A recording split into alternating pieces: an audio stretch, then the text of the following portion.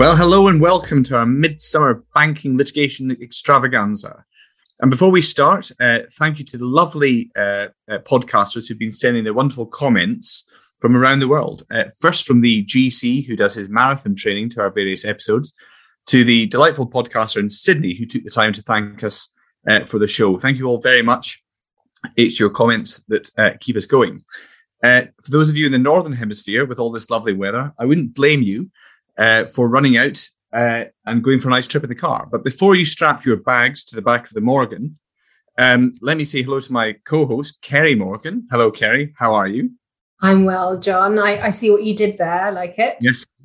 Well, that's not a look of horror. And to our guest speaker, Catherine Bagg, this afternoon. Hello, Catherine, Ace Banking Litigation Associate from HSF. Hello. Hi, John.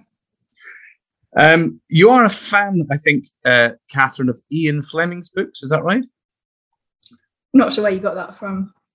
Well, you are, because you told me you were. But you'll know if you are that he wrote Chitty Chitty Bang Bang. So let's hop in the back of the flying car and go for a summer tour. Where are you taking us first, Catherine? Flying out from London, our first destination is Lebanon, to consider the High Court's decision in Bank of Beirut and Mukazel, a case in which a commercial borrower sought to set aside a financial restructuring on the grounds of alleged unfairness by the bank. Well, thanks, Catherine. I think this is quite an interesting one to flag, as we quite often see arguments connected with restructuring in the context of mis-selling litigation. Yeah, I agree with that. This sort of issue crops up quite a lot, where there's been a payment default under an alleged mis-sold product, and the customer's business has subsequently been transferred to the bank's restructuring or workout unit. I think, though, this case got a slightly different angle because the defendant wasn't a corporate, but was rather an individual. Is that right, Catherine? Yes, that's right. In this particular case, the claimant bank provided loans to a company, Acacia. When Acacia fell behind on repayments, the bank offered to lend an additional sum to Acacia on the condition that Mr. Mukazel, who was the ultimate beneficial owner of Acacia and had previously provided a personal guarantee to secure the original loan, would repay this additional sum. This proposal was accepted, but when Acacia went into insolvency, Mr. Mukazel did not pay up, and so the bank brought a claim against him personally. Mr. Mukazel's main line of argument was that the relationship arising from the loan facility was unfair under Section 140A of the Consumer Credit Act, 1974. Well, how would that particular provision have helped Mr. Mukazel here, Catherine? Essentially, Section 140A provides the court with certain powers to ameliorate a debtor-creditor relationship by making certain orders, should it find that the relationship is unfair within the meaning of the Consumer Credit Act. One of the main battlegrounds was whether Mr. Mukazel was an unsophisticated borrower, so as to enable him to take advantage of Section 140A. The court had no trouble in rejecting this argument. The court emphasised that the loan facility and restructuring were negotiated in the context of a corporate restructuring, which was carried out with professional advice. Mr. Mukazel was clearly someone who, despite being an individual, was familiar with offshore corporate holding structures, cross-border commercial transactions, and very substantial financial dealings. This was actually one of those cases where the customer could not point to anything about the terms or the way the restructuring was done, which suggested unfairness. But it is a good reminder that the courts are hot on the issue of sophistication. They will not accept unquestioningly claims that an individual is an unsophisticated borrower. They are likely to look in detail at the nature of the borrower in the context of the transaction. This will always turn on the facts. So Section 140A of the Consumer Credit Act is an important provision to be aware of. Well, yeah, thank you for that, Catherine, especially because we're seeing that provision being thrown into ever more mis-selling cases. But for those of you who are interested, we have a banking litigation blog post on this particular case. So if you fancy some light holiday reading, please do take a look. And there's a link in the show notes. And next up is me on our grand tour. We'll be flying from Saudi Arabia to Italy for a deep dive on the case of Tecnimont Arabia and NatWest. So fasten your seatbelts, because this is an interesting one, giving the court the chance to consider a receiving bank's liability in the context of an authorised push payment fraud, or APP as they're known. The facts were as follows. So Tecnimont Arabia, a Saudi company, had been induced by a phishing email to transfer $5 million to an account held with the defendant bank, believing that it was transferring the money to an entity within its own group structure, which was based in Italy. In fact, the receiving account was held by a third-party fraudster. The flight was diverted, it seems. By the time the fraud was discovered, most of the monies had, unsurprisingly, been squirreled away from the receiving account. Presumably looking for somebody with deep pockets to pursue, Technomont brought a claim for knowing receipt and unjust enrichment against the bank where the fraudster's account was held. So the facts involve an APP fraud, money being transferred into the wrong account, and the blame being placed on the banks. Why was a QuinceCare claim not advanced? I can think of somebody else on this call, Catherine, who will take that point. Well, thanks, John. Catherine, you're right in saying this sounds quite a bit like a QuinceCare case, but a classic QuinceCare scenario involves a customer giving a payment instruction to its own bank to make a transfer out of its account. The claim is then based on whether there were red flags to indicate that the instruction was an attempt to defraud the customer, so that the bank acted negligently in making the payment out. In other words, QuinceCare cases involve claims against the bank transferring the funds. The present case is different in that the claimant sought to take action against the bank that was receiving the funds, presumably because the bank had allowed a fraudster to open and hold an account with the bank. So you're going to tell us, Kerry, that this could have been a QuinceCare case if Technomont had brought the claim against its own bank for making the payment out? Precisely. And in fact, that's similar to what happened in Philip and Barclays, which we covered in a previous edition of the podcast. But in the present case, the claim was against the receiving bank, so it was outside of QuinceCare. You might want to do a roundup on QuinceCare, Kerry. We're getting quite a lot of questions coming in from our podcasters about it for the future. Anyway, thank you very much for the short roundup just now. That was very helpful. But the high-level outcome is that Technomont's arguments were unsuccessful. So first, on the knowing receipt front, Technomont argued that the equitable principle involves imposing a liability on the defendant bank to account as constructive trustee of the assets received in breach of trust or fiduciary duty. And in the court's eyes, there were numerous problems with this argument. The first was that the $5 million in question was not trust property.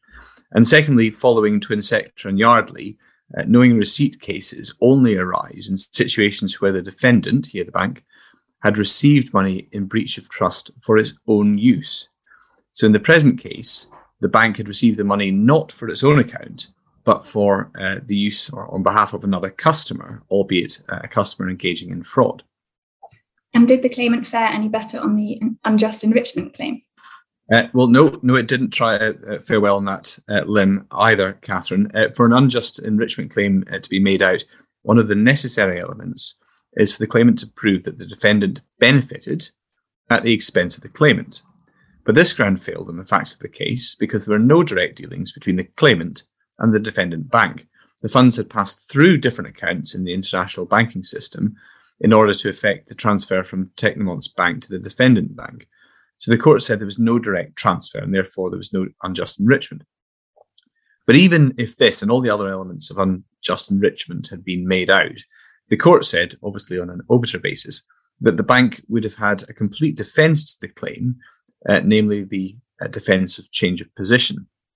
And in saying that, the court relied on a case very well known to podcasters, Lipkin, Gorman and Carpnally, as authority for the proposition that a change of position defence is available to a person whose position has changed so much that it would be inequitable to require them to make restitution. And this applied here because, of course, the fraudster had transferred the funds out of its account with the defendant bank, such that the bank was no longer holding any of the claimant's money. Thanks, John. I've always pronounced it Lipkin, Gorman and Carpnail in my head. I did until I was corrected. Carpnally, I think he was an Italian gentleman. Oh, it could always be rely on you to help us get the pronunciation of the case names right. I think you've got some more Latinate pronunciations coming out later. Good luck, Catherine. Anyway, of course, we have a blog post on this decision for any listeners who would like to read in more detail about the case. Excellent. Well, next up, we are going to take a break from our world tour. And I should say there's a link to that previous case in the show notes if you're interested. But we're going to take a break from this and abandon geographical tours altogether so we can take a look at some crypto litigation updates. Kerry, over to you. Thank you, John. So the first case I wanted to highlight is Lavinia Deborah Osborne and Persons Unknown and Ozone. An increasing amount of litigation seems to be arising from crypto asset disputes, many of them relating to fraud or theft of the assets, as was the case in this dispute that I'm going to cover now. So here, following the apparent theft of the claimant's now, is it fungible or fungible? Fungible, Kerry, fungible. Non-fungible tokens or NFTs from her crypto wallet, the court granted an order restraining persons unknown from dissipating the NFTs. The claimant traced the NFTs to 2 accounts hosted by the same marketplace operator that she had used, a peer-to-peer NFT marketplace called Ozone. However, because of the anonymous nature of crypto assets, she did not know the identity of the person who controlled the wallets to which the NFTs had been transferred, and so she could not name the respondent. And for the less tech-savvy amongst us, please can you explain what an NFT is? Yes, of course.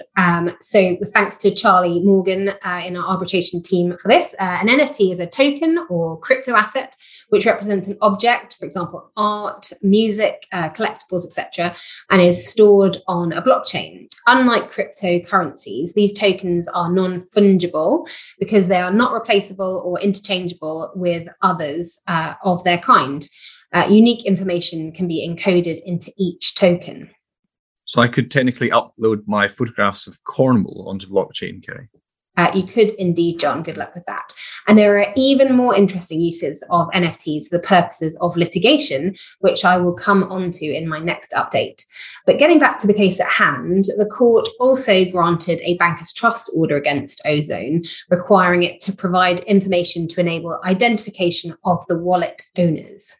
It's interesting to see bankers' trust orders being used in this situation rather than a Norwich Pharma. Was there a reason for that? Yes, indeed, Catherine. So Ozone, the marketplace operator, was an American corporation with no connection to England. And this meant that the claimant had to apply to serve proceedings out of the jurisdiction. The English court has generally declined permission to serve out in respect of Norwich Pharmacal orders, whereas for bankers' trust orders, the courts have recently begun permitting service out of the jurisdiction. It was therefore a banker's trust order that was sought in this case. There are quite a few interesting nuggets in this decision, but that's all I have time for today. So if you'd like more detail, then please do check out our blog post on the case. There is a link in the show notes, as always. And Kerry, don't get away that lightly. You said you had 2 cases in our crypto detour. Yes. My second case is Tialoia and Persons Unknown and Binance Holdings. I'll be very rapid on this one and won't get bogged down with background facts. As I hinted during the previous case summary, this decision is interesting because it shows a new use for NFTs in the context of litigation. Listeners may recall that in the previous edition of this podcast, we took an impromptu city break to New York to discuss the Supreme Court's decision to allow the legal representatives of a fintech company to serve a temporary restraining order on a defendant via an NFT. The present case is an example of the English court granting an interim order permitting the service of court proceedings on persons unknown digitally using an NFT. This is only the second example of this kind of order being used globally to date. I may be showing my admittedly young age now, but I'm trying to picture in my mind what service via an NFT actually entails, if that's the right terminology. Yeah, I know what you mean, John. So apparently a service token is a novel NFT which can be found on the blockchain, and it links or has a link to a copy of the relevant court document on the relevant law firm's website. So you click on it and you are served. Jazzy. Quite. This demonstrates, I think, that international developments in cryptocurrency litigation will likely have an influence on how domestic courts treat the same issues. And it also shows how the judiciary on an international stage are becoming increasingly sympathetic to the challenges of effecting service on pseudonymous defendants in crypto cases. Fascinating. Next week, enforcement of an award against a crypto thing. Thank you for that, Kerry. We're going to finish off now with a tour of some procedural developments that have emerged over the past couple of months. I'll kick off with a discussion of a case concerning litigation privilege. This is the case of Loreley Financing and Credit Suisse. And thinking back to Three Rivers and the Bingham Inquiry Unit in that case, The question in this particular case was whether the identities of the individuals giving instructions to the lawyers on its behalf with a view to litigation could be covered by litigation privilege. The answer in the present case was no. The court articulated a simple test for the present case. First, the question is whether the communication itself is privileged. And secondly, the court should ask itself whether that privilege will be undermined by the disclosure of the person's identity. Applied to the fact, the court decided that there was no evidence that privilege would be undermined should the identity of the individuals be revealed. Does that imply that in some situations the identities of such individuals will be protected? Yeah, that must follow. The judge noted that each case will require a decision on its facts. So, for example, in some cases, disclosure of the identity of those giving instructions might trespass on the content of those instructions. So I think the point is we should be careful not to generalize here. In some situations, it may well be necessary for individuals to have their identity checked as they go through passport control, whereas in others, they may not have to. But look, it's an interesting development and one to watch. But over to you, Kerry, for the next Gobbit. So yet another decision has emerged on Practice Direction 57 AC, the practice direction that applies to trial witness statements signed since 2021. The present decision, Curtis and Zurich Insurance, highlights that parties should think carefully before applying to strike out an opponent's witness statement for non-compliance. We have seen previously that courts are willing to impose sanctions for serious failures in compliance with the practice direction. However, the latest decision emphasises that an application under the practice direction should not be used as a procedural weapon. So in summary, the court held that while the defendant had no excuse for failing to comply with the formal requirements, in particular the requirements for a confirmation of compliance by the witness and a certificate of compliance by the legal representative, the failures as to content were not particularly bad. The court said that strikeout should be saved for the most serious cases. There does seem to be a sense emerging that the courts are becoming wise to the tactical use or abuse of the practice direction, and perhaps that some parties are flagging relatively minor breaches to try and gain some sort of upper hand in the litigation. Yeah, I think that's right, John. So the present decision highlights that where a party is concerned about non-compliance, it should raise that concern with the opponent promptly and attempt to reach an agreement. The courts are generally favouring a more cooperative approach to litigation. And then, Catherine, I think you're going to be transporting us to the final destination. Thanks, Kerry. 2 more stops before we fly home. First, taking a slightly circuitous route and stopping off in China, where the People's Supreme Court has granted enforcement of a commercial judgment by the English High Court on the basis of the principle of reciprocity. The case is Hu 72 Shi Ren No. 1, 2018, and it represents a significant liberalisation in China's previously restrictive approach to reciprocity. Previously, the Chinese courts took the position that it would only enforce the judgment of an English court should it be able to identify a prior instance in which the English courts have enforced a Chinese judgment. The position following the case is that a Chinese court may now enforce a foreign judgment on the basis of reciprocity, so long as it is satisfied that the foreign court could, under its laws, enforce a Chinese judgment. The judgment is part of a trend of liberalisation of China's approach to international disputes that has been evidenced in China's increasing efforts to promote international mediation alongside litigation and arbitration. Secondly, we're taking a short layover in Europe.